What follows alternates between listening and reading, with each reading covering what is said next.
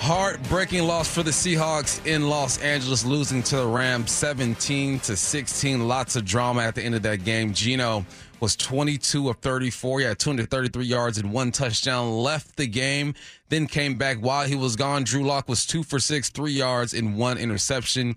You lose Kenneth Walker as well. He had 4 carries for 18 before he was hurt. Zach Charbonnet gets the bulk of the carries. He goes 15 for 47 yards. When it comes to receiving the rug, DK led all receivers, 5 for 94 and 1 touchdown. A big catch late in the game to set up the potential game-winning field goal. Tyler Lockett at 5 for 51. Quandre led all tacklers with 13. Bobby Wagner behind him with 10. Devin Witherspoon had 8, a sack, a TFL, and a pass defended.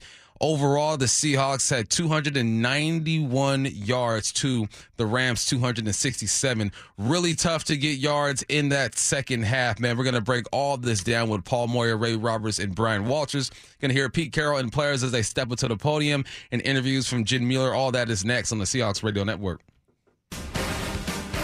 Welcome back to the Seahawks post-game show. I'm Michael Bumpus. I'll be joined by the fellas Ray Roberts, Brian Walters, and Paul Moyer. The Seahawks lose to the Rams in dramatic fashion, 17-16 down in Los Angeles. Now we're joined by the voice of the Seahawks, Steve Ray. Well, Raves, this was a tough one, man. You lose Ken Walker, you lose Geno for a little bit. Second half rolls around, and it feels almost like the last game where there was a tale of two halves. That second half rolled around, seemed like the offense could not get going. I'm trying to figure out why, because when this game started, the Seahawks opening drive, the first time with the ball, a 14-play, 88-yard drive, and the 8-yard touchdown pass to DK. And it just, everything they did worked. Now, granted, teams make adjustments. I get it. But the Rams seem to be able to adjust at halftime and do something defensively that causes us no end to trouble. Now, again, you mentioned Geno gets hurt in the second half. We lose him for a while. And Drew had some things go wrong for him that, unfortunately, were not all his fault. But he had, a pass tipped, and he's trying to find the open receiver and doesn't quite pick up their angle coming out of the break. But that just comes with not seeing much game action. But you have to be ready to step up and play, as do all of the young guys, some of whom got in the game today because of injuries. Just really tough. It's just, these Rams, as Dave said during the broadcast at the end of the game, it just seems like they have find a way to have our number. Even though we won 2 of them last year, Matthew Stafford makes way too many plays for this team as a 15-year veteran. We've got to find a way to stop him, slow him down. Hopefully he'll retire, but until that time happens, we'll probably face him again next season. Yeah, it sets up for a rough-looking Thursday night on Thanksgiving when you play the 49ers. But if Ken Walker is not available, we're going to lean on Zach Charbonnet. Did he show you anything today?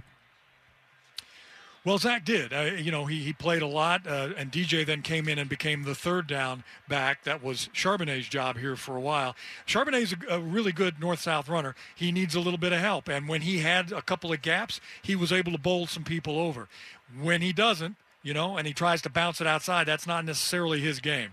So he I think, is going to be a fine back. Seahawks have to do a better job, again, running, especially on first down or second down, because they put themselves in a lot of third down and long situations. Then you really have to depend on your wide receivers and Geno, and then the offensive line has to protect.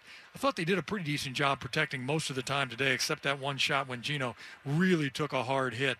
And I don't know how he came back in. As Dave and I said, I thought he got his arm broken, and instead put a little ice on it, rub some dirt on it, come back into the game, and almost lead him to a victory. Just a really gutsy job by Geno. Yeah, Geno did a great job coming back in and leading these guys down the field. A 55-yard field goal, nothing is a gimme, but you felt like Myers would put it through the uprights. It's unfortunate there. How do you expect this team to bounce back on Thursday? Well, I think they have to. I think you don't have any time to think about it. It would be maybe, quite frankly, a little bit tougher because you'd have more days to think if it's a regular Sunday gig. I mean, you're going to get home tonight, Sunday night, you're going to wake up tomorrow, and tomorrow's going to be like Wednesday already. So there's no time to really to worry about it. You'll try to get as much rest as you can. You'll go in, you'll look at the film, you'll see where you messed up. Penalties really hurt the Seahawks today. It just seemed like the officials, the flag was out in the first half especially a lot, maybe too much. But that's part of the game. You cannot get penalties, or at least as many as the Seahawks had, and expect to win. So forget about it, learn what you did. Now you're going to face a team you haven't faced all season long. So the first time, your first visit from the 49ers this year, they're going to come in, it looks like pretty healthy on Thanksgiving night, and you're liable to still be kind of banged up from this game. It's going to be a test, a real test. All right, Raves, you got a short week this week, and you got a decent flight, man. Not too bad, about 2.5 hours, man. You make sure you get home safely to your bride. We shall, Bump. Thank you. All righty. All right, lots more to do when we return. We're going to bring the guys in and discuss this loss. That's next. The Seahawks fall to the Rams 17-16. Seahawks lose to the Rams 17-16. Heartbreaking loss, man. You felt like they had this game in hand, and just couldn't figure it out in the second half. Ken Walker goes down. You got to rely on Zach Charbonnet. Geno Smith goes down for a bit. Drew Lock comes in, throws an interception. But you still had a chance to win at the end of the game. Jason Myers lined it up for a 55-yard field goal. Looked good for a long time, but then the wind must have shifted over there in SoFi. Michael Bumpus with Ray Roberts, Brian Walters, and Paul Moyer. We're going to break this thing down. Big Ray, man, talk to me. What are your feelings, initial reaction? Well, I think to start out with, the Seahawks, it's happened a couple times in the last 2 or 3 games. There's 4 field goal attempts. They have to get touchdowns. They're not a team right now that can hang on to these really, close wins, trading touchdowns and field goals. And so I think that needs to be addressed. Just because, not that it's a big, huge problem, but in the last handful of 3 or 4 games, that has been an issue. And then, there were just some untimely missed tackles and missed coverages on the defense. That kind of made it tough. But, it was thought we were going to get it there with the field goal, but just kind of push it to the right a little bit. Yeah, this is a tough one. Both the last drives by the Rams, the 2 scoring drives, one was a touchdown, one was a field goal, both fueled by key third down penalties. And that's just, whether you like the call or not, you got to get that out of the game. I would say the pass interference by Witherspoon, probably a terrible call. We all saw that. We're all upset at that.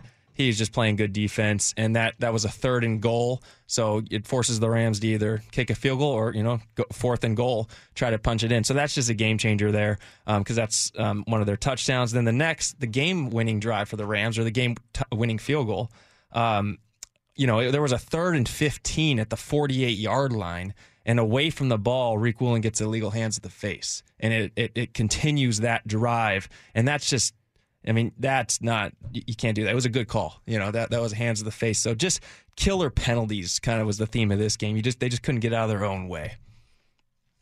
Yeah, just really disappointing. I can't. This is about as disappointing a loss in years. It was just a game we were dominating in the first half. Statistically, we just, our first 2 drives, we put 29 plays together and ate up a quarter and a half. There's only 3 drives for us in the first half because we were so efficient with it. But penalties killed us, not just on defense, on offense. Twice we got down, we were at the 26-yard line. We had an illegal procedure on Bobo, and then the next one, right after a penalty, then we have delay a game that comes up 1st and 20. Instead of us being 1st and 10 on the 26 going in to score, now it's 1st and 20 on the 36. We end up having to kick a field goal. So, just shooting ourselves in the foot. Man, there were some rough PI penalties. And as you mentioned, that one on Woolen, you just can't be that wrong as a ref. They've got to find a way to fix that system. They clearly got it wrong, but there's no communication among the refs there where, did I get that right? Because the other refs would have said, no, you didn't get it right. The guy tripped. There was no holding. There was nothing to that. Yeah, just disappointing. And obviously losing K9 and Geno in that second half really stalled our offense. We just, we only had about 80 yards in the second half, of total offense. And that just put the defense in a tough situation, just 3 and outs, and you're back on the field. So disappointing. We'll start breaking the statistics down on this. But, just with the penalties, lack of not scoring, touchdowns again. You just kept them in it, and we've all felt it, Ray and B. Walt. We're just going, oh man, we feel like this is a game where there's no reason for us to lose, but we've kept them in it enough that it's going to come down to a final play, and sure enough, it did, and we didn't convert in that field goal. Yeah, that's tough, man. I felt confident with Myers lining it up, but at 55 yards, anything can happen. It's definitely not a chip shot. Nothing easy over there. Some good news. Tyler Lockett passed Brian Blaze for second place on Seattle's all-time reception list with 584. DK had himself a good day, 5 catches, 94 yards, and a touchdown. But I think you guys said it all, man. One, penalties are going to kill you, especially when you have 12 penalties for 130 yards. And then the third downs, a struggle again. You were 5 for 15 on third downs, 2 for 2 on fourth downs. And then just the timely penalties, man. Like, you can get off the field several times, but you can't shoot yourself in the foot, especially against a team like McVay coaches, man. It's tough. But let's go to the podium now. We got Pete Carroll live. This was the most disappointing loss for us today because of the way we did it. And we made it really hard on ourselves so many times in this game with the calls that were made. And I'm not disputing any of them. I'm just saying we made the penalties that happened were just out of line for us, and we have not been good in that area during the season in general, and today really blew up on us, and it gave them a really good chance to take advantage of it, and they did, and found out that they could get their drive together and get to what they needed before the field goal drive, but there was big penalties in that one, and then we did it again in the final drive too. So I'm really disappointed because it feels like we did that to ourselves, and we talk so much about that, and we're trying to make sure that that's not part of our game, and shoot, it was the biggest part of the game, I thought. Nice job by them to finish it. They did a good job to do what they needed to do with the clock and all that, but they gave us a chance, and Gino was able to pop back out there to a couple great balls to give us a shot, and we just didn't hit our field goal to win the game. That's kind of what the NFL is. You have those opportunities, we can create those, and then you got to try to make them. And unfortunately, you're not going to make them all. Last week was our game, this week was their game, and so it's really important that we turn it around and bounce back. We come back Thursday, and we got a big game coming up. We'll have to really handle this well and get our act together, make sure that we can play a great football game because we're in control of what we do. We have to win the next week's game to put us in a good position, and so that wouldn't have changed it either way, but it just makes it a little more pressing this time. We got some guys banged up in the game. Kenny got an oblique strain that was legit. He couldn't do anything. He couldn't move hardly with it. And Bobo hurt his shoulder but was able to come back in and play. Jerick Reed might have hurt his knee some. We'll see about that one. And Gino got a bruised kind of on his tricep, back of his elbow, that kind of blew up a little bit. But he was able to come back and execute. So nice effort by him. Okay. I don't have any idea. I have no idea. Sorry. What did he show you though, just coming back in? He gave us a chance, gave us a chance to kick the ball and win it. A long field goal for sure. You couldn't have a better guy to kick that one. Jason's been doing great, and he just didn't get a good hit on the ball this time. But he's exactly the right guy to win the game for us. Obviously, we know that.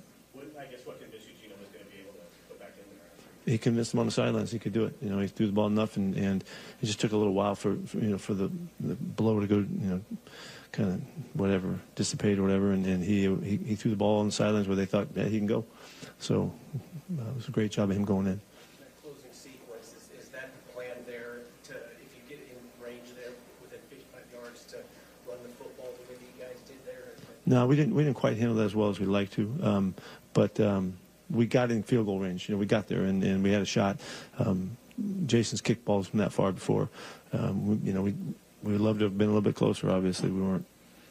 Was there a thought to clocking it instead of handing off to Charlotte, to clocking it and giving yourself maybe one or two plays to try to get? There's some choices in there. Yeah, I agree with that.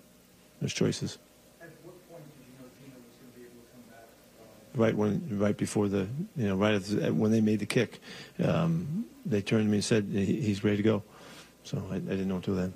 Of those choices at the end, you're probably counting on more yards on that run, right? Yeah, you're hoping you pop it for sure.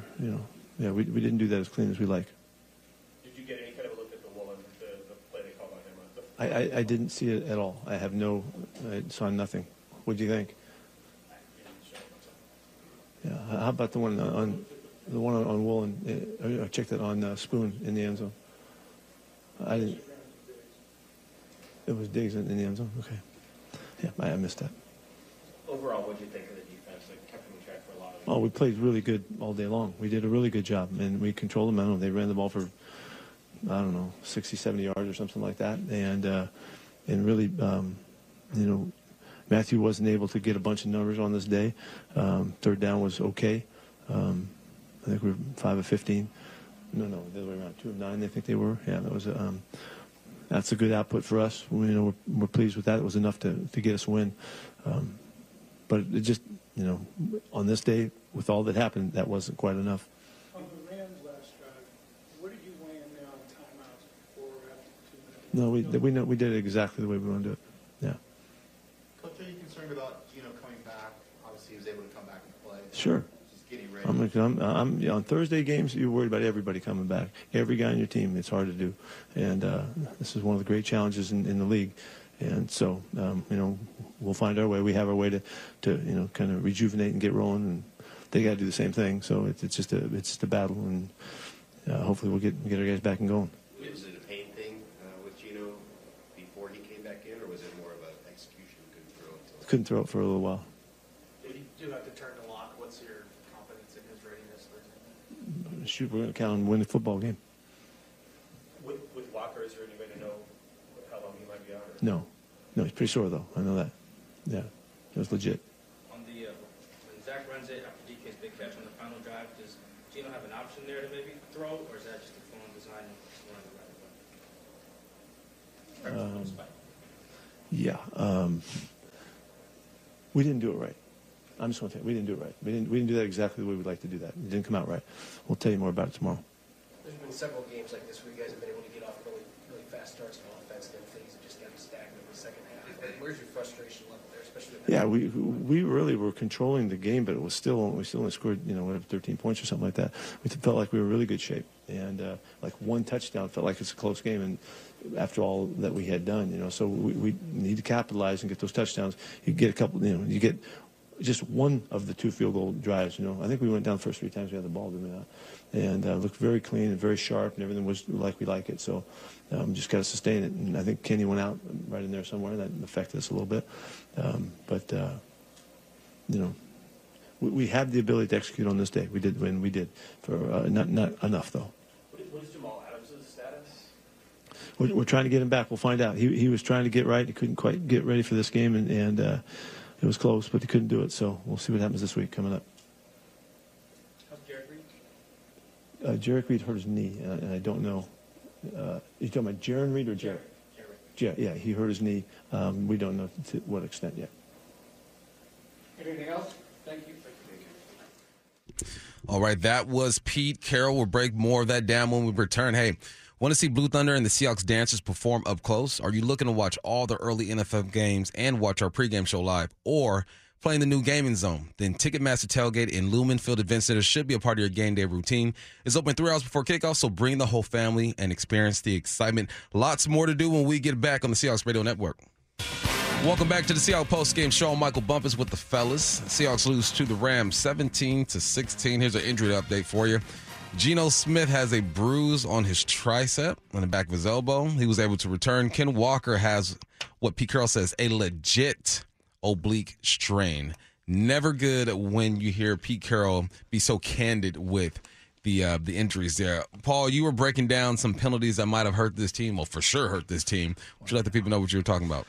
Well, I mean, obviously 12 for 130 yards is a big number, but it's how the penalties come about that really kill you. And, we just shot ourselves in the foot offensively. There was one where we were on the 26-yard line first, going in to score, 1st and 10. We have back-to-back penalties, illegal procedure, then delay of game. We end up having to kick a field goal. We're on the 5-yard line. We end up having to kick a field goal. First down on the 28-yard line. We'd just gotten a first down to the 28-yard line, and they called holding on us. So now instead of being first down, inside the 28, now we are backed up and extend, again, another field goal, unfortunately. So a lot of those. 3 third down situations we got off the field, 3 penalties, and one of them was legit. But the 3rd and 4, the PI on Woolen, that, again, someone's got to show me what pass interference is, and plus it was thrown out of bounds. the 3rd and 15 hands to the face, really, that was a big one because that kept the drive going and they ended up eating a bunch of time up. And then finally the 3rd and 5, Witherspoon in the end zone. Again, the phantom PI call there. So those are tough, but it really comes down to, we talk about this a bunch, and you can go into any NFL analyst place. Yeah, the final 2 minutes of each half are critical. And they scored with under 12 seconds left in the first half. And I think we were down to about 6 seconds. And I'm always like, grab the guys. Don't let them throw it. I mean, make them have to decide, are we going to go for it with 3 seconds left or kick a field goal? And, but so we give up that one. And obviously they score under 2 minutes to take the lead. And we don't put it away with that field goal. So it's just these things you go, God, every little thing that could swing the game really kind of went their way. Mm-hmm. And, penalties were just such a huge factor in it. Let's pause 10 seconds to give our network stations a chance to identify themselves here on the Seattle Seahawks Radio Network. Seahawks football all season long on KIRO Seattle, KIRO FM HD2 Tacoma, Seattle. Lots of things to talk about here, Big Ray. When you look at that run game, and neither team really ran the ball good at all. I mean, when you look at the numbers there, the Seahawks ran the ball for 68 yards. The Rams ran it for 82. I guess Royce Freeman did have himself a decent day, 17 carries for 73 yards, averaging 4.3 a game. What you see offensively? No, I think that they had a chance to get the running game going even when K9 went out. But like Paul just mentioned, all of those penalties and things, I mean, the Seahawks had, 12 penalties for 130 yards or something like that? That's going to take you out of a lot of situations where you can run the ball because now you're behind the chains and you have to throw it. So I thought they could have had a decent day running the ball even with K9 out. And then just like we said, the penalties, just in general, though, for the whole game, there was 222 yards in penalties. Yeah. That's just a lot of refereeing.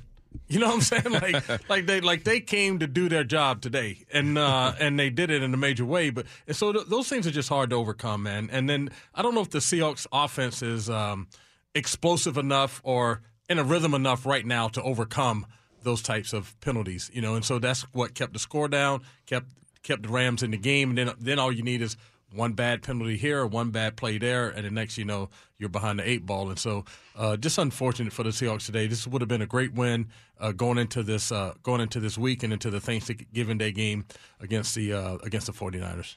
I feel like we could have a whole show talking about these penalties because, I mean, that, like what Pete Carroll said, I mean, that was the biggest story of the game, was the penalties. 21 penalties between the two teams. It's just a lot of flags thrown. But I guess they're thrown both ways, so no excuses. But you just hate to see a game put into the referee's hands like that. But I mean, it is very, very disappointing. You got to bounce back. That's the most important thing now is bounce back, and you got to upset the 49ers next week. There's no other choice, and you got a short week, and they might be short on some guys who get banged up today. I think the Niners are going to be short on some guys too, so it'll be a battle as it always is. Yeah, you look at this game and you start looking at possessions. The fourth quarter, obviously, that's what killed us. We got outscored 10-0. They had the ball for 10 minutes to our 4. I'm looking at their drives. We're up 16-7. They go punt, interception. Their first 4 drives in the second half. And we just couldn't put this thing away. And then, again, penalties extended their first touchdown in the second half. That was a 9-play, 74-yard drive. And then, obviously, the last one, that 3rd and 15, was just brutal. And they end up going 14 plays, 75 yards. And that was a long drive. That was 5 minute. I think it was 5 minute drive on us for their go ahead field goal. And it's one of those games. They needed every one of those breaks just to make this an interesting game. If the breaks, I don't want to say breaks. It's just that the timeliness of penalties and everything. We got Quandre stepping up to the podium now.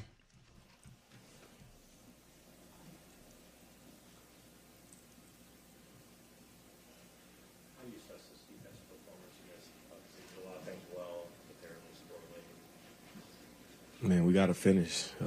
We didn't finish. I mean, it's good to start off fast, start off early, played well throughout the game, but we didn't finish, and we were able to get some stops, and, we held them to 17 points. But I feel like, we should have – these guys really shouldn't have had that many points. So we could have been better. We got some things that obviously has to be fixed, and we'll reassess and we'll go from there. What was your view of the interference penalty that extended that touchdown drive? Which one? In the end zone. Oh, I don't know. A receiver actually bumped and ran me over, and then they caught it on a spoon. So I was getting up. I wasn't even able to see it. The guy hit me on my side and knocked me down, so I didn't get a good chance to see it. What's it like seeing Gino kind of come back from the injury? That's the worrying mentality he has. He's a guy that, he's one of those guys that he's been through a lot. And, as a leader of his team, you want to go out there and you want to compete. And he was able to lead us down there and, get us in field position to go kick a field goal. And, I'll take J. Ma, 10 times out of 10. Today he just, it was just one of those things where he didn't make it, but I've seen him make so many while I've been here. So, can't blame anybody. Not having Jamal today, how did that affect you guys? We still held him to 17 points, not having that energy and, not having, the playmaker ability that he's usually out there. It's definitely different. But, we had to adjust and have to go next man mentality. And at the end of the day, we got to keep him, ready and keep him healthy throughout the season because, he's coming off a, pretty serious injury. What's the challenge for you guys next few days just to get right physically? You just got to get your body right. It's a will. It's how much you want it. So, the competitor in you will show up Thursday or it won't. So I'm excited for the opportunity. So, get home, get rest, and get ice, and, be ready to go on Thursday. The short rest is not something that most players like, but in case of a game like this where you guys are ahead of the game that it slips away again, is being able to get back in the field on Thursday that quickly, is that a plus in your mind? It's always fun. Your body gonna hate it, but as a competitor, you want to take advantage of those opportunities, and every opportunity you get to go play the game, you got to be thankful for it. So definitely enjoy it, and I'll be ready to go, and I think we will. As competitors, we'll be ready to go also. And did you have any view of when they called on Tariq third down? Oh no, I didn't see it. I didn't see that one. I was looking over. I seen the ball thrown, so I kind of looked over, but they were real. It was real ticky-tacky stuff today. Thank you. Yep. All right, that was Quandre talking about the absence of Jamal, what that did to the team. He goes, look, you still held him to 17 points, but you're missing some juice out there when you don't have Jamal. Yeah, we played well defensively, you guys. Again, they had one drive. Well, I guess they had two. They went for it on fourth down on one of their drives in the first quarter. But, other than the last minute, the second half, and really, the fourth quarter, there was two drives that got helped by penalty. We played well. Love was all over the field, too. He started off a little slow, but, I thought he played pretty well at the end. But it'd be nice to have Jamal back, particularly in that running game. But I liked what we did from a matchup and pass situations. You get Love out there. You got some cover guys. They hit us again, man. They hurt us where people hurt us last week. And I'm not sure what they're going to do about that. You can't take everybody off the field and play with 8 defensive backs, but there's some things that teams are hitting us on that, if you want to play perfect, you got to shore that up. But overall, man, no excuse. The defense played really well. They played well enough for us to win. All right, let's go back to the podium. We got Tyler Lockett.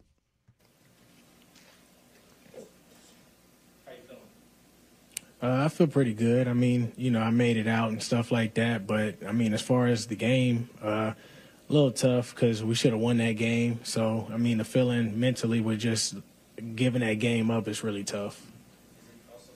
How was it just going through Gino's in, Drew's in, Gino's in on the final drive? How was that? When things happen, it's kind of like the next man up. And so, it was hard for us just to be able to get a rhythm just in the second half in general. The Rams did a great job with just adjusting. I think we only had 3 points in the second half because we were up 13-7. So they did a good job adjusting to some of the stuff that we were doing, but we just can't be as stagnant as we were. We got to continue to do what we can in a run game, being able to get the ball, getting the sticks moving, being able to help the quarterbacks out in the third down, with us just being able to get open and make more plays. Because he made so many in a row, how surprising was it, Jason Myers missing the last one? I mean, it's surprising, but, things happen, and, you can't put that on the game. I mean, obviously that's the last play of the game, so that's what everybody remembers. But, I mean, there's so many plays right there where we can all look back at and say, we had a hand in this. So, I mean, we're not going to pinpoint that play. I mean, we trust him. We know that he's going to make these kicks. And for us, we just can't put ourselves in situations where we got to be able to do everything we can to win at the end. Those last couple plays before the kick, what could have gone better if you had your way? I mean, we just got to kind of go look at it. I think from where we started on the 25, we did a great job being able to get down somewhere around where we wanted to be. Obviously, I'm sure there's things that we wish we could be able to have back, but for us, I think we did a great job getting it down there. Of course, we could have probably got it a little bit closer, but at the same time, we had no timeouts. And so I think, when you lose a game like this, there's always things that you can go back on and say, I wish we would have made this decision or changed something like that. But, at the same time, like I said, we just can't put ourselves in those situations. I think it was one entire series in the first half you didn't play. Was this one of the harder games for you to kind of? What did you say? Was there a series? It felt like there was a series in the first half you just basically didn't play. Oh, yeah, it was just one of those things where, the coaches was just trying to be smart. Just try to be smart to where I didn't have any setbacks or anything. So that was the plan going in, that you'd be on like a bit of a snap count? I don't know. I mean, it was an honest and open communication. What happened on the interception? I mean, the dude made a great play. It's one of those things where probably looking back, if there was anything that I could change, it would probably be one of those things where if I can't get it, nobody can get it. Yeah, appreciate it. That was Tyler Lockett, man. He said, dude made a play. Dude made a play. And guys are going to make plays every now and then, Big Ray. Yeah, absolutely. And, I love that Tyler is, and everyone tries to be diplomatic in all of this, but if Geno threw an interception on the last play of the game when you could win, you'd be trashing Geno for throwing an interception. Kicker had one job: make the field goal. Make the field goal. You know what I'm saying? So yeah, like you don't want to put it all on the last play. You don't want to put it on one player, but I mean that's what he gets paid to do, and he missed the field goal. But I do think that what he said, like in the second half, the offense just never found its rhythm again, and then part of that was the penalties. I thought the defense played well. They played, there's a couple runs that kind of got a little loose a little bit. But for the most part, they played well. They didn't. I don't know if we got any sacks, but there was a lot of pressure, moving him out of the pocket, and which also meant that there was some good coverage in the secondary. So there's a lot of good things that were happening. It's just unfortunate that it's a series of unfortunate events that allowed for the Seahawks to lose a game. No good, very bad day, Big Ray. Exactly. Say 12s. Take the next step to becoming a Seahawks season ticket holder. Sign up for free today and join the notification list to save a spot in line and receive quarterly email updates, special ticket offers, and more. Visit Seahawks.com/tickets today to sign up. All right, more to do, more to talk about as we break this down. That's next on the Seahawks Radio Network. Seahawks lose a tough one to the Los Angeles Rams, 17-16. Geno was 22 of 34 for 233 and a touchdown. He's at the podium now. How you feeling right now? A little sore. Not the best, but, God's good, so I'll just keep pushing. What happened? You hit helmet to your elbow? Yeah. Mm-hmm. What was it like going in on the final drive and playing through that? Just trying to go out there and make plays and, get us in a position to win the game. Was still hurting, but, obviously didn't do enough. In that closing sequence, was there thought to clocking that right after DK had the catch there, or was that running the ball there something that you thought, hey, this is quickly in that position? No, there was, I guess there was a outage or something, but no play came in my helmet, so I called the quickest play I could in that situation. Try to, maybe get a few more yards, called a run play. Thought we had a chance and, really didn't work out how we thought it would. Had that happened at all in this game where you lost communication? Just on that play. Is that curious to you on all plays that one? If you want to know that you lose that? I don't know. I'm just worried about the game, trying to win. Did your elbow start hurting when you're sitting here, or is it pain? Yeah, it hurts. You some more of a passes, didn't play for a couple series, and then where did you kind of have to convince the coaches that you go back in? I really just had to try to do my best to fight through the pain. That was the main thing, is pain tolerance, and just trying my best to just fight through it and keep going. Are you think you'll be able to play Thursday? We'll see how it goes. How concerned were you initially when you got hit? It looked pretty significant initially, but it seems like you're okay. Yeah, was concerned. Just hurting, still hurting. But like I said, God is good, so I'm still going.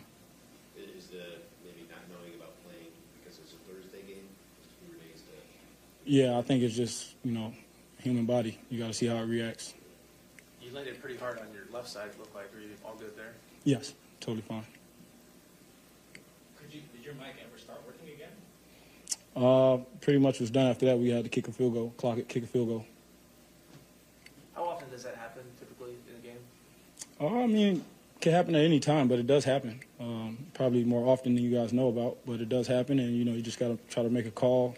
That's a situation where if you weren't in 2 minutes, you probably call a timeout or have more time to go to the sideline and get a play. But clock's running, you got to make a fast call, and that's what I did. Is that play designed to set up Myers on the side of the field where he wants to kick it, or is that a consideration at all at that point? Yeah, we're not even thinking about that at that point. We're really just trying to get to the next play and try to get as many yards as we can to make the field goal a little bit easier for him. What was the kind of the benchmark or threshold you had to cross for them to let you go back into the game? Just feeling like I could throw, feeling like I could obviously go out there and execute and help the team.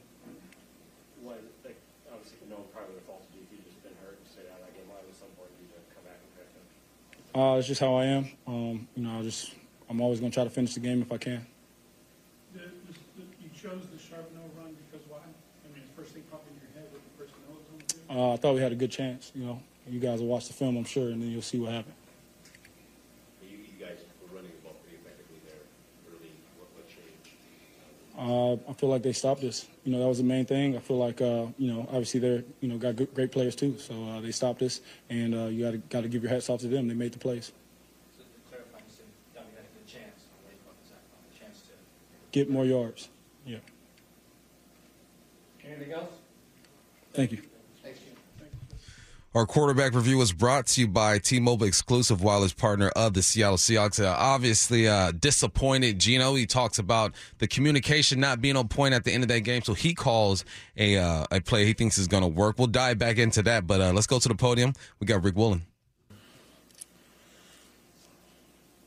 What's going through your mind right now, Rick? Shoot, honestly a lot, but at the same time, I mean, you can't even change the past no more. As much as you wish you had a time machine, sure, you can't even go back. But, I mean, you just got to watch the film and then just see what corrections we got to make and then come back Thursday and go out there and fight like a team.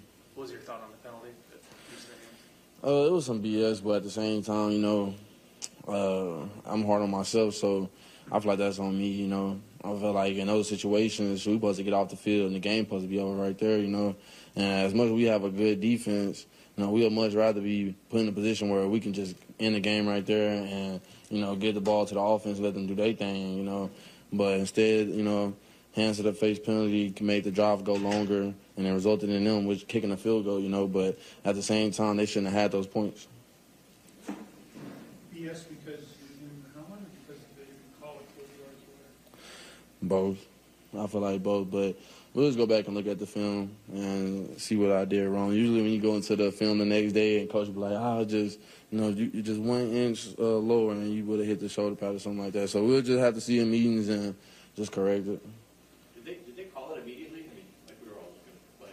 Honestly, it didn't even seem like they called it immediately. It seemed like all I remember just watching the play, and then I look and I see a flag out of nowhere, and I was just like, dang. So, I mean, it's a sucky penalty. It's one I wish I could have back, especially for the team. But, like you said, you ain't got no time machines here, so just next play, next game. What do you make of how you guys played defense overall? I mean, that was pretty good. I feel like we played great, man. I feel like we just go out there and we play off one each other. We communicate well. It's some stuff we got to clean up at the same time. Every defense ain't perfect. Every defense, every team got something to clean up. So I feel like we played well today, and we just tried to play it as hard as we could. So, I mean, sometimes we just want to win, and that just don't happen. But I feel like we played great as a defense today. Anything else, guys? Thank you. All right. That was Reek Woolen. Says he wish he can have that play back, obviously, right? 3rd and 15, get a legal hand to the face. He probably would have been off the field. But let's go back and talk about what we heard from Geno. He says at the end of the game, the communication was lost in his headset between him and his coach, Shane Waldron. So instead of spiking the ball, we were talking about scenarios, right? You could spike the football, give yourself more time to run another play, maybe get closer for Jason Myers. Or he ran that play thinking, all right, let me get Jason Myers in the hash because this is where he likes it. Let's set this thing up. You're more on the side of you would have went up to the line of scrimmage and spiked the ball. Yeah, because I think there was around 20 Well, I mean, we'd thrown it when there was snapped the ball about 40 seconds left after they were reviewing whether that was a catch, the play before that. And so I think there was 20-some seconds left. I would have just spiked it. If I'm not sure of the play, time, it matters at that point. I probably would have spiked it. But, yeah, I don't know what they coach up. Hey, we lose the headset. I mean, I think it would have been easy to look to the sideline. I would hope that if they were thinking about spiking it, he would have just saying, hey, ground it real quick, and they would have gotten that signal. At the end of the day, we got within field goal range. Now, Ray, you were talking about the field goal. It had a kind of a fade to it, to the right, and maybe at 50 yards that goes in. But hindsight's 20/20. Easy to second guess everything.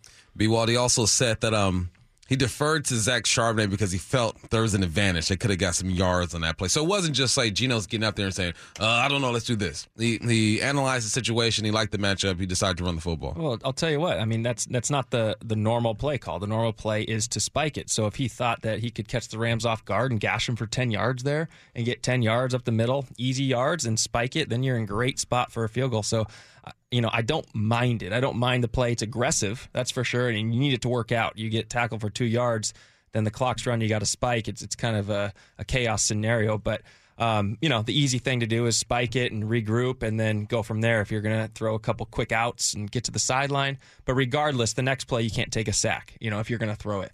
So there's all kinds of clock things. So Geno just took it in his own hands and said, let's try to get him here. Let's try to get 7 to 10 yards on this up the middle run that the Rams may not expect, spike it, and then let J-My finish the game off. So I have no qualms about it. It's just a riskier choice. Yeah, the only issue is we only got 2 yards on that play. Yeah. And trying to see what the clock. Yeah, there was 23 seconds left. Charbonnet up the middle at that. So if he spikes it, we're at 22, 21, whatever that number is, and you got time to do some things. Now, look, at that point, you can't really cover just the sideline. I got plenty of time to throw 10-yarders, over the middle and spike the ball. We'll beat this one up. I'm sure X and all those wonderful social media has already coached this thing up quite well. Yeah, I would agree. I mean, it sounds like from what he said too that this is not the first time that something like that has happened. So it's not like it was a panic move. It may not have been the right call or because it didn't work.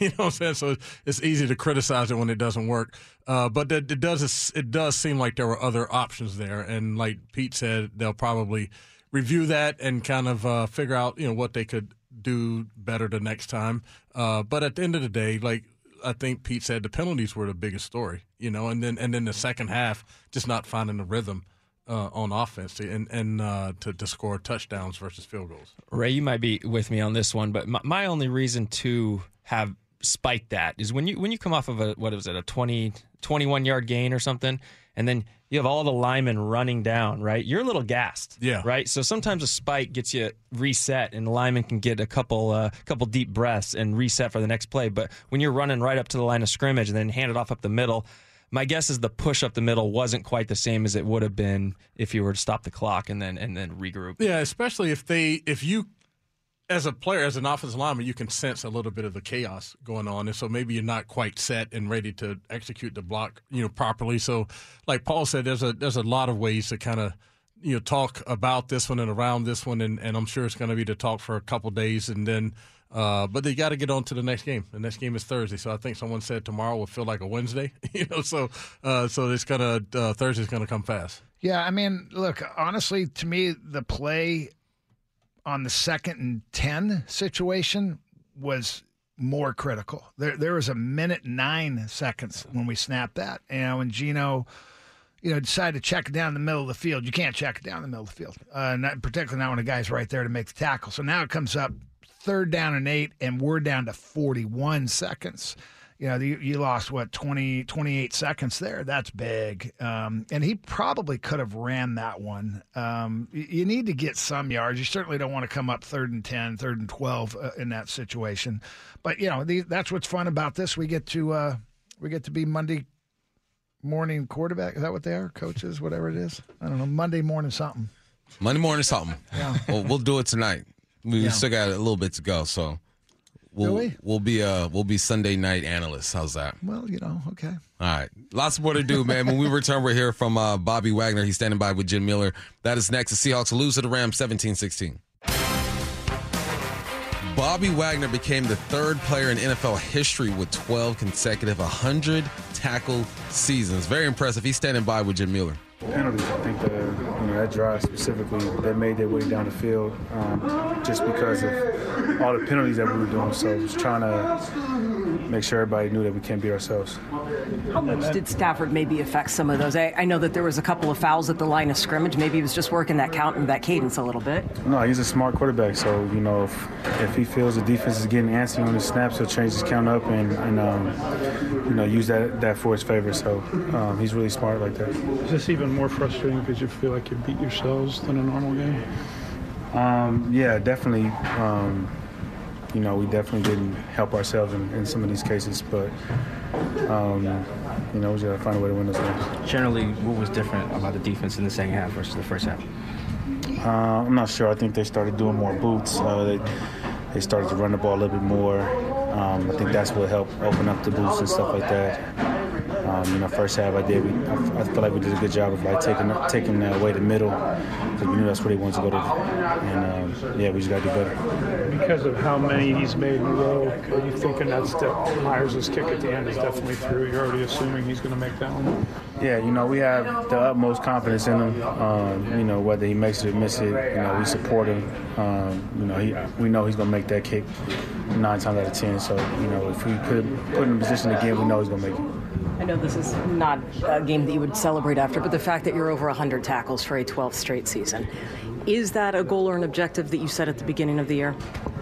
Nah, I just want to win, to be honest. I think winning is more important. I think, if I put my focus on winning, all the other stuff kind of comes with it. Bobby, why do you think they were able to run the football better in the second half? I'm not too sure. I got to look at film, but I think they just were more committed to it in the second half than they were in the first half, and we just got to execute and play better. Yeah, and the Rams with over 200 yards of offense in the second half after having under 60 in the first bump. Thank you, Jen. That was Bobby Wagner. Says, look, 100 tackles is not something that he's focused on. He just wants to win ball games. Jen asked about the adjustments that they made in the second half. The Rams, he said, look, more boots and crossing routes. Think that tied them up a little bit, man. Hey, this November, 12% off in-store Pro Shop sales from the 2023 Seahawks Salute to Service collection will be donated to FOB Hope, a nonprofit focused on empowering our veterans. Shop now at the Seahawks Pro Shop at the Landing Renton and Lumen Field, or online now at Seahawks.com/Pro Shop. When we return, we'll hear from Jay Reed. That's next on the Seahawks Radio Network.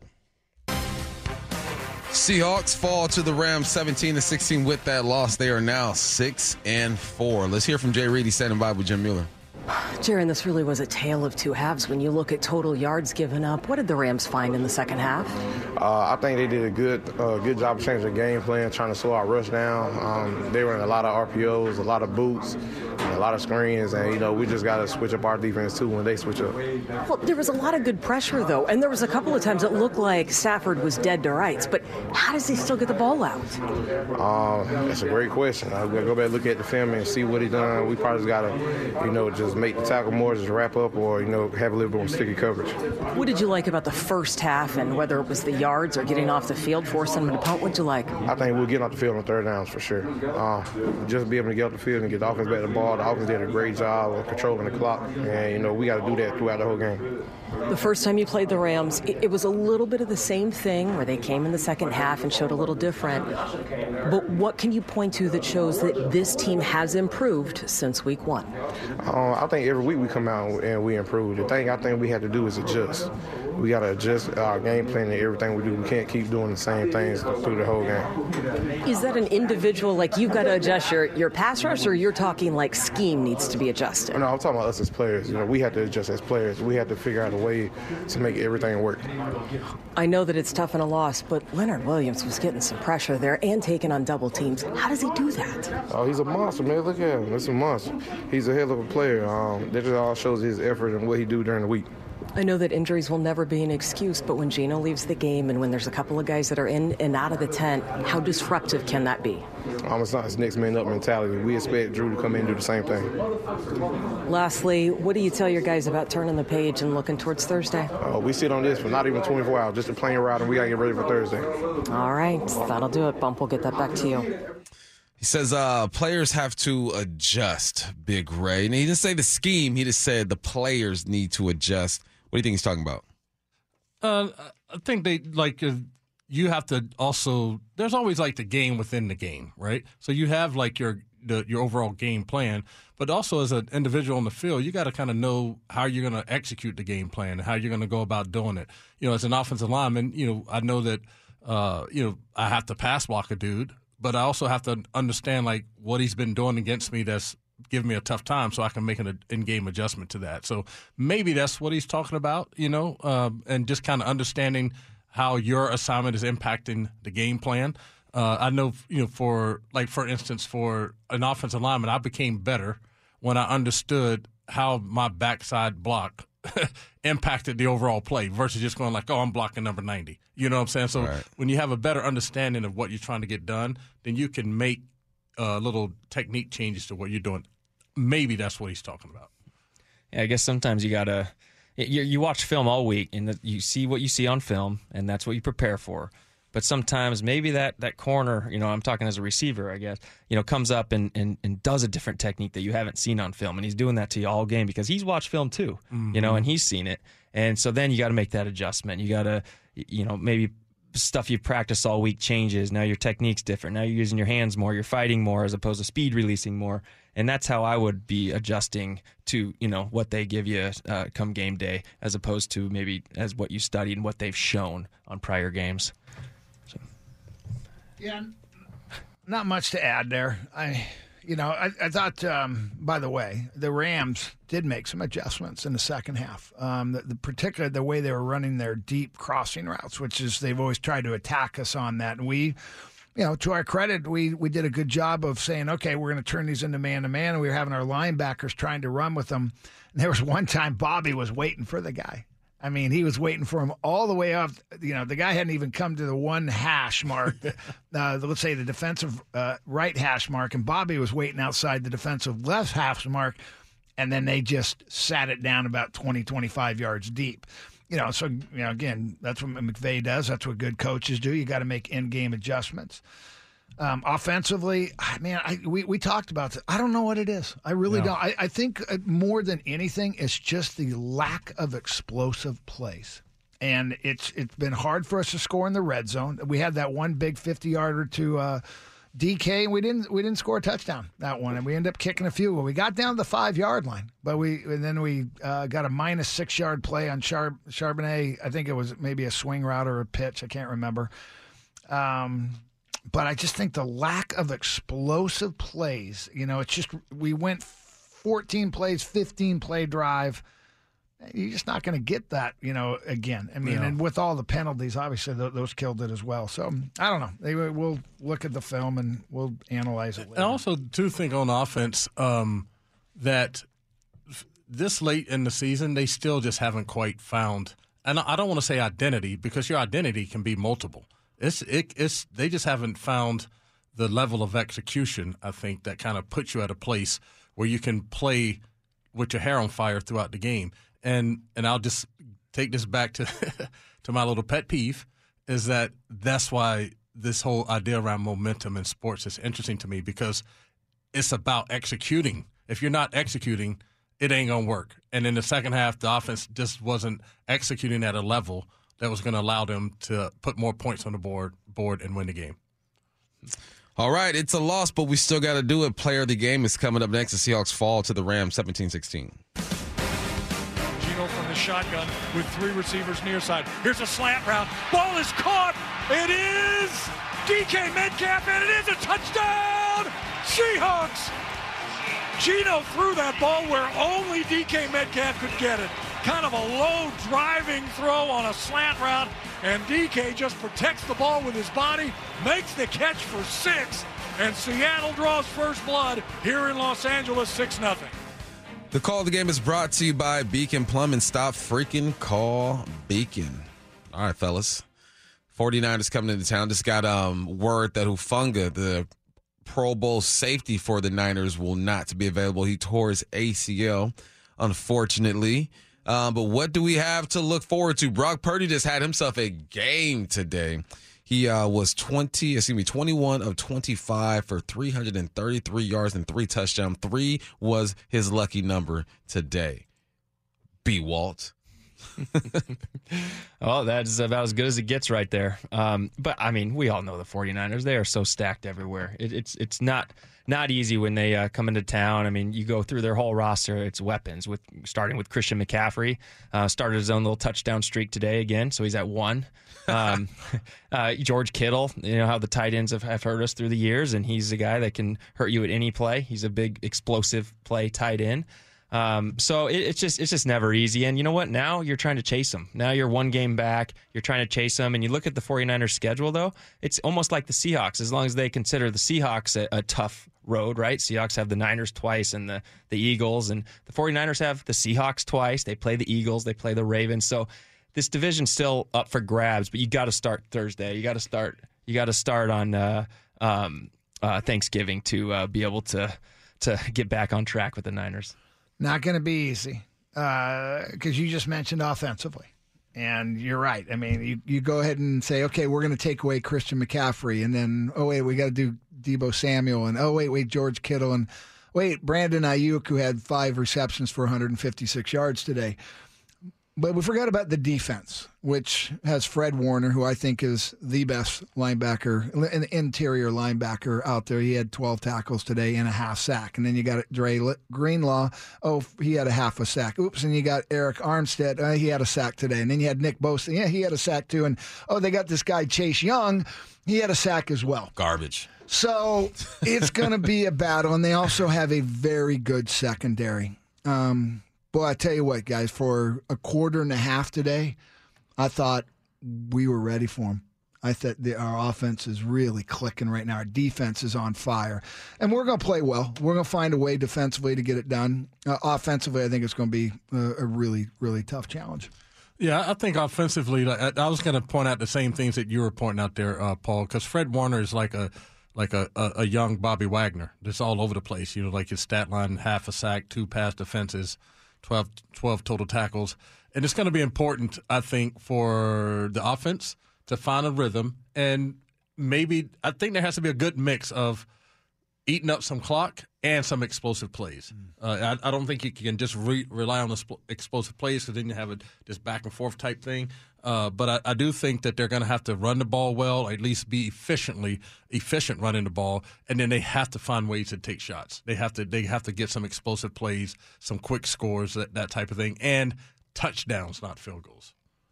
I'm with you. You got to get her done. This is going to be a big test on Thursday, but you never know. Deflating losing to the Rams, but you know what? You got a lot of games left. Let's see how they get it done. Today's final score, Rams 17, Seahawks 16. You've been listening to the Seahawks Radio Network. I'd like to thank the people that make our broadcast possible. Scoreboard updates from Curtis Rogers. Production assistant is Chauncey Sanders. Studio coordinators Brady Robick and Max Strobel. Executive producer of the Seahawks Radio Network is Nasser Chobe. The Seahawks return home this Thursday for a Thanksgiving showdown with the San Francisco 49ers. Pre-game coverage begins at 3 p.m. on the Seahawks Radio Network. For our Seattle stations, we have another hour of Hawk Talk, but if you are leaving us, thanks for listening. For Paul Moyer, Ray Roberts, and Brian Walters, I'm Michael Bumpus. Seahawks fall to the Rams 17-16. See you next week. Happy Thanksgiving.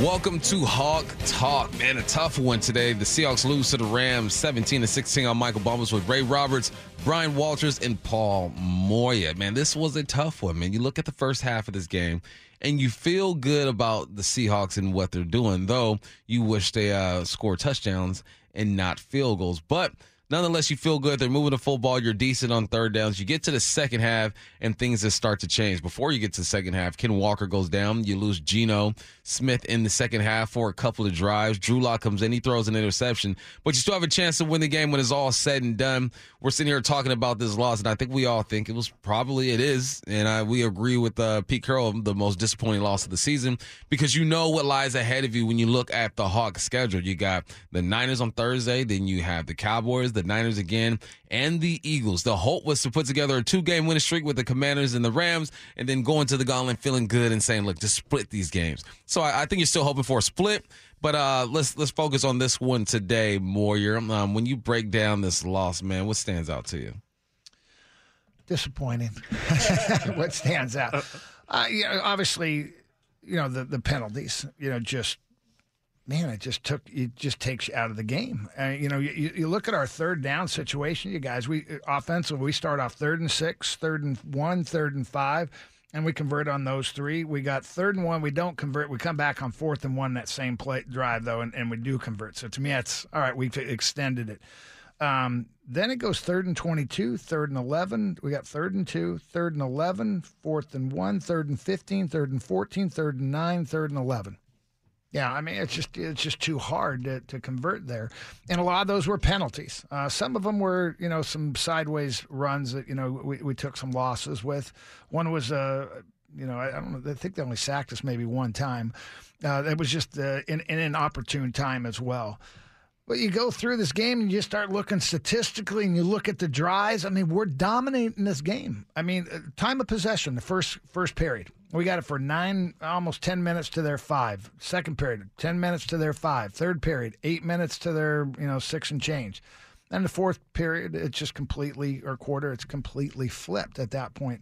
And you could feel the momentum. I know you're not a momentum guy, but boy, you could feel it. And we're all pretty nervous that, you're going to have Drew Lock potentially have to go win the game for us. And, we had a chance. We just missed a field goal at the end. It was disappointing. Yeah, I was going to say, I was just sitting here trying to figure out what my feeling of the game was. And I started thinking about just of the team in general right now. It feels like, not that they're little, but it feels like the little engine that could.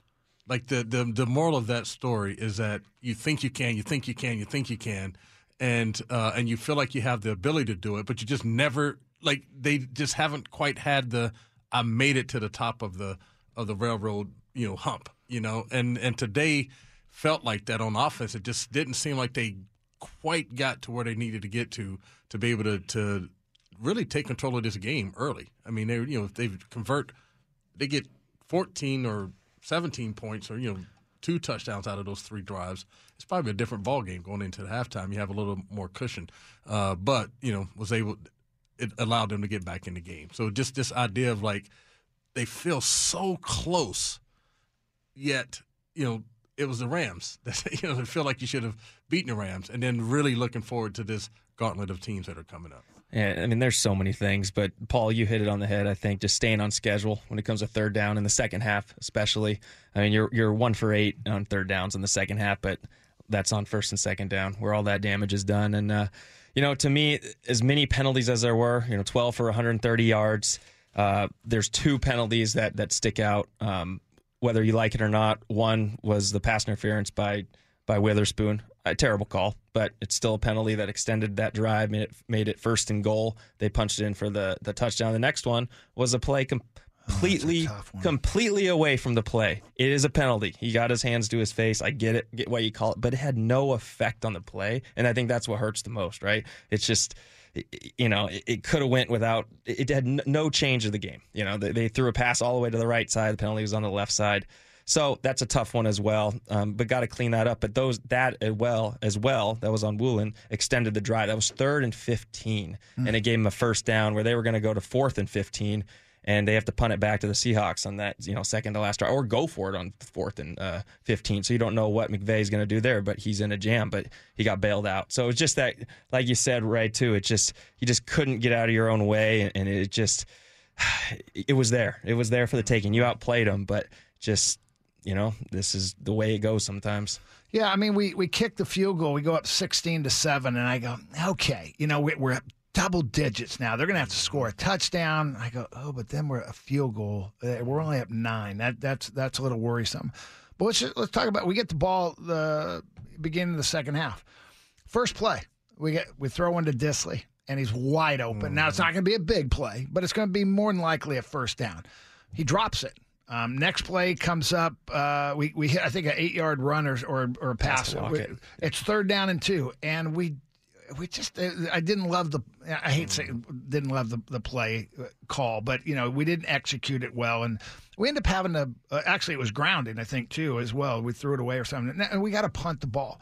It's 16-7, and we stop them again, and now it's like, okay, now we've got the momentum. Let's put this thing to bed. And I think we come up, 3rd and 13 or 14. Man, it's just so many of those. And that's why when Pete first came out on his press conference saying, it's just one of the most disappointing losses. It was just a game you had. You had the game. And you can't put it in the ref's hands, man. It's like anything. You're on the road. You got to knock out a champ. And we just didn't knock him out. All right, let's hear from Boye Mafe. He's standing by with Jim Mueller. What did you guys do better today in terms of getting pressure on Stafford compared to week 1? We understood, situations and what they like to do, so took the opportunity to attack, trusting each other, letting each other just be loose and be able to get after the rock and just playing off of one another. At times the 3 techniques were getting free, at times the edges were getting free, blitzing guys, certain guys getting free, so just understanding that we had to play off of each other. And after all that pressure in the first half, it seemed like that was tough to come by in the second half. What adjustments were made there? We just had to understand the situation. There's a lot of play action, a lot of different situations, unscouted looks. So we just had to be ready for that. There's a lot of things you can be prepared for and a lot of things you can't assume, and you had to play honest. So, situations happen. I would also assume some of that is just how much football Matthew Stafford has seen in his career that he can make those adjustments on the fly. I mean, great to him. He's a great player. He's been in the league for a long time, and there's a reason why he's been around. So you got to give the credit to him in that situation. Even when you guys were getting pressure to him, it seemed like he was able to just step out of that sure tackle or that sure stack. Was that a technique thing on the part of the pass rushers, or is, again, that Stafford being smart? Every now and then quarterbacks understand situations where pressure is, where guys are coming from, especially if you're rushing high or if you're rushing low. A step here, a step there with the O-line help can definitely make getting the sack or getting the situations a bit hard. So, that's one thing we got to get better at, one thing we got to step up at, and one thing we got to, go into this week understanding that we have to make sure that our sure tackles are down, making sure that we're making the plays that we need to make. There were penalties across the offensive line today. What was he doing to work the count? The KDs? They had a couple hard counts. They were trying to get us offsides every now and then, and we noticed that they were trying to go on the second count. And we had to understand in the situation that we had to be prepared for that, making sure that we didn't jump offsides, making sure that we didn't let that beat us. What did Pete say about the penalties in this one? We understand that we have to get better at that, and that's a situation, that's a gray area that we need to grow at, and that's one thing that we have to strive to get better at continuously, making sure that we're doing our part. Going into this week, going into the next week of a short turnaround, we have to understand those are things that can beat us, and those are things that are important. They're not meaningless fouls and penalties. We need to understand and address those. And lastly, I know that this would be a much different celebration for Bobby Wagner in the event of a win, but he now has 12 seasons of 100-plus tackles. Just the third person in the NFL to do that. What have you seen about his consistency so far? Man, as a special player right there. He's always consistent with everything he does. He always does, his work and his tedious. He does everything, all the small things right. So just a credit to him, and it's a credit to understanding that who he is as a person and how he carries himself, and it's a testament to him and how much of a leader he is on this team. Yeah, a milestone worth celebrating for sure, Bump, but maybe one that'll have to wait another week. Thank you, Jen. Unfortunately, Boye Mafe's sack streak comes to an end at 7 consecutive games with a sack. It is still a franchise record. He was close once or twice, Big Ray. I thought he was going to get one. Yeah, it seems like, especially the very first drive, he was like really close on a couple sacks, and then it seemed like they did a good job of like making him have to work through a couple people. So there was a tight end every now and again on the on his side, giving him a chip before he went out, maybe a running back, and then they did run a few games with him, but I think the Rams did a pretty good job picking up the games, and then Stafford did a good job of stepping out of harm's way, from time to, because the coverage was good, giving him time to get there, but he did a good job of evading the rush. Yeah, it's crazy to me. The only sack of the game came on the first series with Devin Witherspoon. Other than that, we did not get to Matthew Stafford, and you got to give credit to Matthew Stafford. Mm-hmm. He can move in that pocket, and he was evading. And a couple times you looked and you thought guys had him by the ankles, and they were going to be able to trip him up, and he got out of there and made some plays. And that's what Stafford does. That's what a veteran does. He's not the fastest quarterback, but he knows where to move. He can feel pressure very well, and he only got hit 3 times and 1 sack. So that's something that the defense needs to pick up, especially going into the Thanksgiving Day game. Yeah, both quarterbacks didn't get sacked a lot. They had 2 on us, but boy, they got hit hard. Obviously Geno got hit hard by Aaron Donald on that one that ended up giving that bruise on his tricep or bicep, one of the two. And while Stafford got annihilated by who hit him? Was it Mario? Yeah, on the flea flicker. And he's quick. And when he got hit, I thought it had to have been like Brooks or one of our DBs because he came at him so quick. But they got hit, and I was shocked. I thought we moved Stafford. I thought we covered fantastic downfield. I was surprised we couldn't chase him down. He's got better wheels than I thought. All right, more to do when we come back. We'll hear from DJ Dallas next right here in your home for the Seahawks. Saddle Sports 710 and Cairo News Radio 97.3 FM. Welcome back to Hawk Talk. I'm Michael Bumpus with the guys, Ray Roberts, Brian Walters, and Paul Moya. Man, we lost Ken Walker during the game. Pete Carroll says he has a legit oblique deal going on. That's never good, right? That's all your rotation, your movement and stuff. That's what he does. So we saw some Zach Charbonnet. We also saw some DJ Dallas. He's standing by with Jen. There were a number of third downs in that first quarter, I think on the opening drive, but what did Pete say about maybe getting in your own way as the game went on? Yeah, we kind of had this type of practice on Wednesday, and just kind of got in our own way today again, so I don't know. So what's the conversation that needs to take place?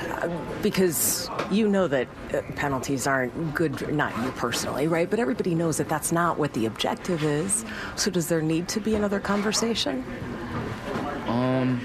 There always needs to be a conversation if what we're doing is affecting us, and it did. We gave up, I think, 100 and some yards in penalties. But really, we just need to flush this and move on. We got a quick turnaround, so just flush it and get better. And that might be the benefit to having a short week. Just a couple more questions. Jarek Reed has been such a big special teamer. What has he brought to that unit? What did you miss without him out there? I always notice him on punt returns when I'm back deep. And he's been my guy. Hopefully he's good, and hopefully we can get him back. Lastly, going back to just needing to flush it. So how quickly do you go back to work and look at Thursday? I won't spend too much time on this. I'm going to get on the plane and watch film and get ready for Thursday. All right, the short turnaround might in fact benefit the Hawks as we get that back to you, Bump. Thanks, Jen. We might not see Ken Walker, obviously, with that injury to his oblique. We shall see. So we will see more Zach Charbonnet, but we actually might get a chance to finally see Kenny McIntosh. It's something for me to look forward to, for us to look forward to, right? Yeah, I liked him when they drafted him. I think he's a guy that he's done a good job, at least in his college career, rushing the ball as well as been a good receiver, out of the backfield. I think it's the last couple of years he had 300 or 400 yards receiving and about 400 or 500 yards rushing. So be kind of interesting to see how they use him if he does get in the game, and hopefully if he does, they give him opportunities to do those types of things. Next man up. That's where you got to go. I mean, he was obviously injured all camp, and he's been kind of itching to get in the last couple of weeks, and this is his chance. This is where the NFL, there's a lot of injuries, and we finally get to see him. The other, I think, is he the final draft pick that we haven't seen on the field yet? He might be. Maybe I'm wrong with that, but so I'm excited to see what he can bring to this team.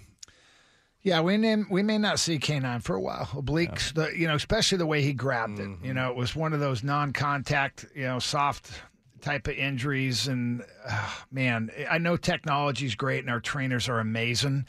But, man, there are some injuries that just take longer to come back from. Hamstrings are one of them. Obliques are one of those. A running back, that's a tough spot. So, but you know what? For all those who were upset the Seahawks drafted a running back in the second round like Charbonnet, nana, right? And also us picking another one in the seventh round, neener. Pretty glad we have these running backs and the depth we have. Oh, you got me with that one, Paul. When Ken Walker went down, all I thought about was that scene in Forrest Gump when he's carrying people out the jungle and someone shot him. Like, something bit me, right? That's what it looked like. So, Ken Walker, get healthy, man, because we're going to need you during this stretch. All right, when we come back, we'll go through some of these highlights. That's next on your home for the Seahawks. Salad Sports 710 and Carbon News Radio 97.3 FM. It's time for some highlights. Believe it or not, in a loss, you still got some highlights, so let's get it going. This first one, Geno Smith finds DK Metcalf for an 8-yard touchdown, capping a 14-play, 88-yard drive. Geno from the shotgun with 3 receivers near side. Here's a slant route. Ball is caught. It is DK Metcalf, and it is a touchdown! Seahawks! Geno threw that ball where only DK Metcalf could get it. Kind of a low driving throw on a slant route, and DK just protects the ball with his body, makes the catch for 6, and Seattle draws first blood here in Los Angeles, 6-0. Could not have asked for a better start to the game. The defense forces the Rams to a 3-and-out, and then the Seahawks continue with a 14-play, 88-yard drive tapped off by DK Metcalf, who's been making a living on a slant route lately from last game to this game, and he chose a big body in the middle for the opening score. The Hawks would then make 2 field goals, making it 13-0, and then the Rams get on the board with this touchdown to Puka. Freeman out of the backfield left side. Stafford has time, throws a slant route inside. Ball is caught, and it's going to be a touchdown. Nakua has it for a touchdown. Love was there on coverage, and Nakua literally just broke the plane of the end zone on the front side on a slant route and scores. And so 13-6 now, the Seahawks lead. Yeah, it was a good coverage on that play, but just a good throw and a good catch, and then put the Rams on the board. Seahawks will make another field goal, making it 16-7, and then with 25 seconds left in the third quarter, Geno gets hit by Aaron Donald, injuring himself. Geno takes a shotgun snap. Once the throw gets hit, ball goes straight up in the air. Going to be a jump ball, and it's knocked down by Will Dissly. I think it was Aaron Donald who got in there almost untouched and just hammered Geno. And Geno is going to come off the field, and Drew Lock is going to go on at quarterback, and Geno is really in pain right now. Oh, boy, that hurt us.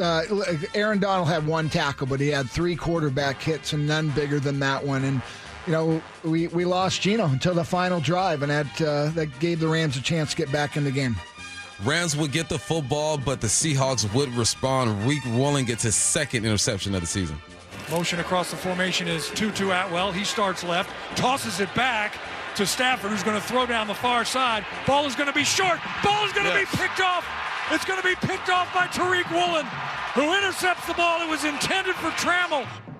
The previous play, Devin Witherspoon had the unnecessary roughness penalty, and then Reek Woolen was able to step up and show his wide receiver skills here, and showed his length as he was able to extend for this interception. Good to see him get his 2nd one of the season.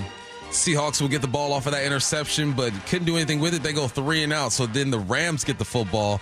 They go 9 plays, 68 yards, capped off by this 1-yard touchdown by Darrell Henderson. Henderson's going to try it again. This time he is going to step in. Touchdown Rams from the 1. 7:38 to play here in the football game. And now the Rams have drawn to within 3, 16-13. They're going to send the PAT team on to make it a 2-point game. Yeah, unfortunately, that came after the phantom PI call on Witherspoon, and then put the ball at the 1-yard line, and then they were able to punch it in for the easy score.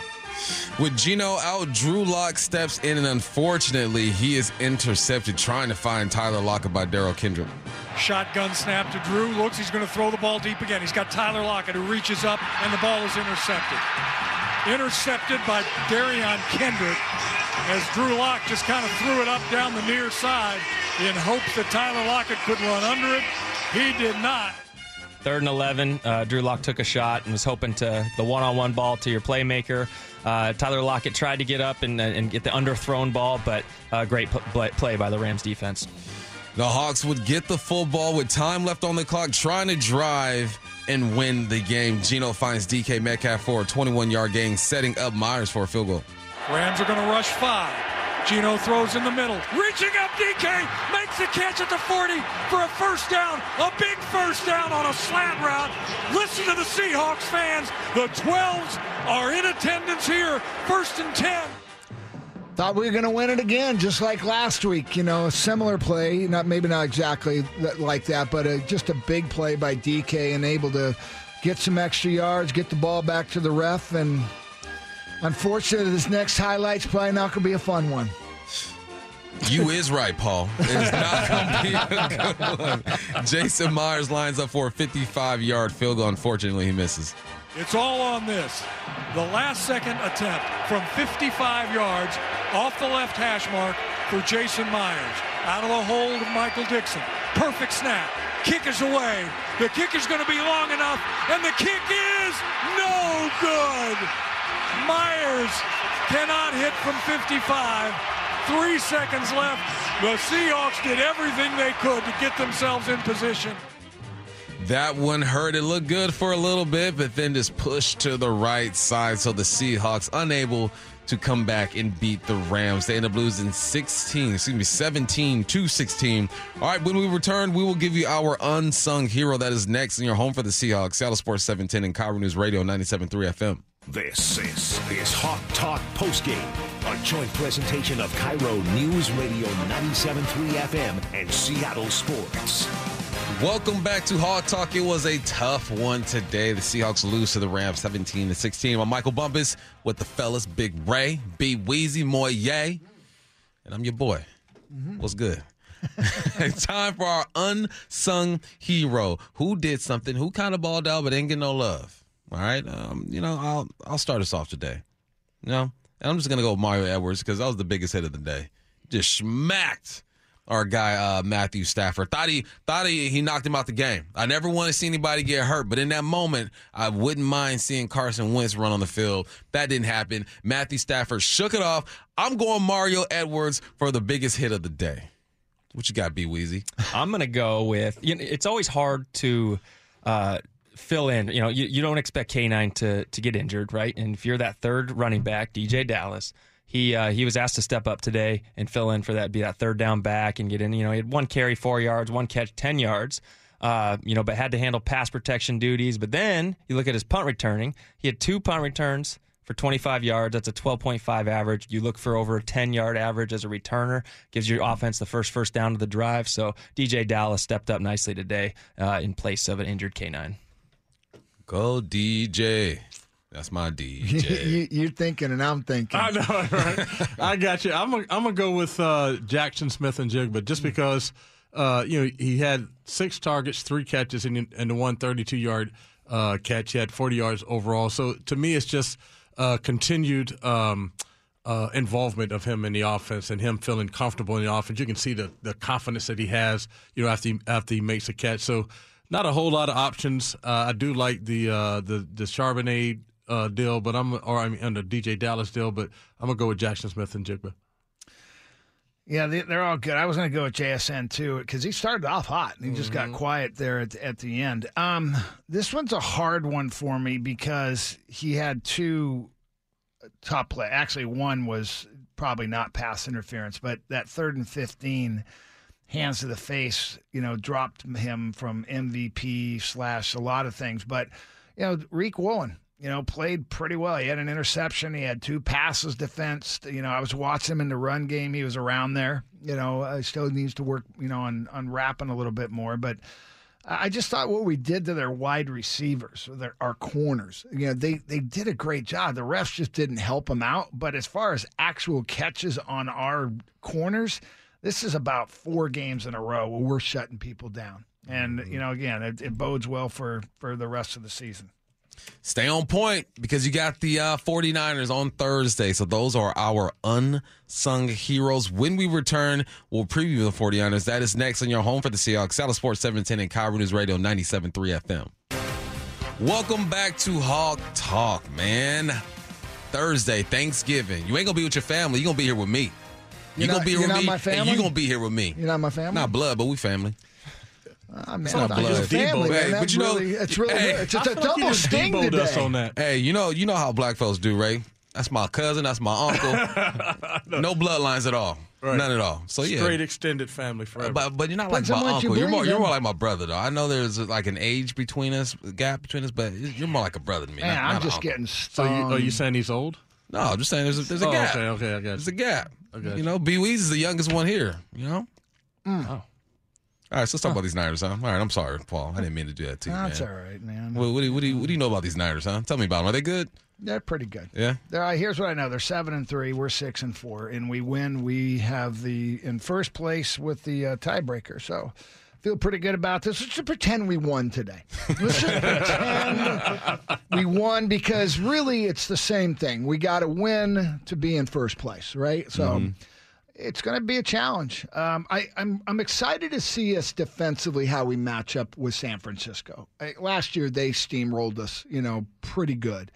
But I think we match up well. They got weapons all over the board. We know that. It's going to be hard to stop one guy. McCaffrey's my biggest concern because that's going against our linebackers.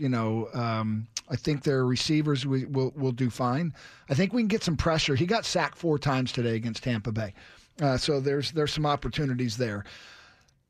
Offensively, I think it's just going to be a challenge. I'm really curious to see what they think is a weakness. I would like to see some power plays. Again, if they're getting upfield really quick, let's go ahead and see if we can kick some people out.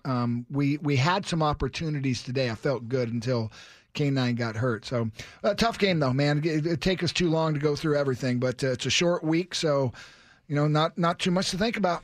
Yeah, when the Niners come in town, it's always fun. I think the crowd's going to be hopping. 5:20 game on Thanksgiving. It reminds me when we went down to San Francisco on Thanksgiving in 2014, I believe, and we beat the 49ers 19-3. We were eating turkey on their field. It's a fun rivalry, and no matter what, it's a battle for first place. No matter what went down today. So everything's still in front of the Hawks. And, yes, the only thing I can say is the 49ers are a good team. So the Seahawks are going to have to get everything rolling. Yeah, it's absolutely going to be a dogfight. And you have to be able to score points and not just field goals because they can score in a multitude of ways with the receivers they have and with the running back they have. They can get it done that way. And then with their defense, it's one of the top defenses in the league, and they've added to it with Chase Young being able to get after the quarterback. So it's going to be a tough challenge for the defensive line. For the offensive line to be up to speed. And then I think Shane Waldron is going to have to call a good game in order to keep everybody engaged, keep the 49ers defense a little bit off balance, and then give the Seahawks a chance for some explosive plays and some touchdowns. I think what will help though is do we know where they're staying? We're at the hotel. They probably said the Hyatt, right? That's a popular place, particularly teams in college in Bellevue. But I would absolutely be serving some turkey pregame meal. Just to see if they get just a little sleepy. Because it would hurt. They going into this game, we knew Aaron Donald was the focus. Where's Aaron Donald? boy, they got 4 across the board. So that ball better come out quick. We better be able to run, and we better not be having 3rd down and 10 situations, or we will get sacked. Well, Paul, I'm going to do what you said and pretend like we won, but I still don't feel good. But quick turnaround, bounce back, watch the film, flush it, and let's go get it. Today's final score, the Rams 17, the Seahawks 16.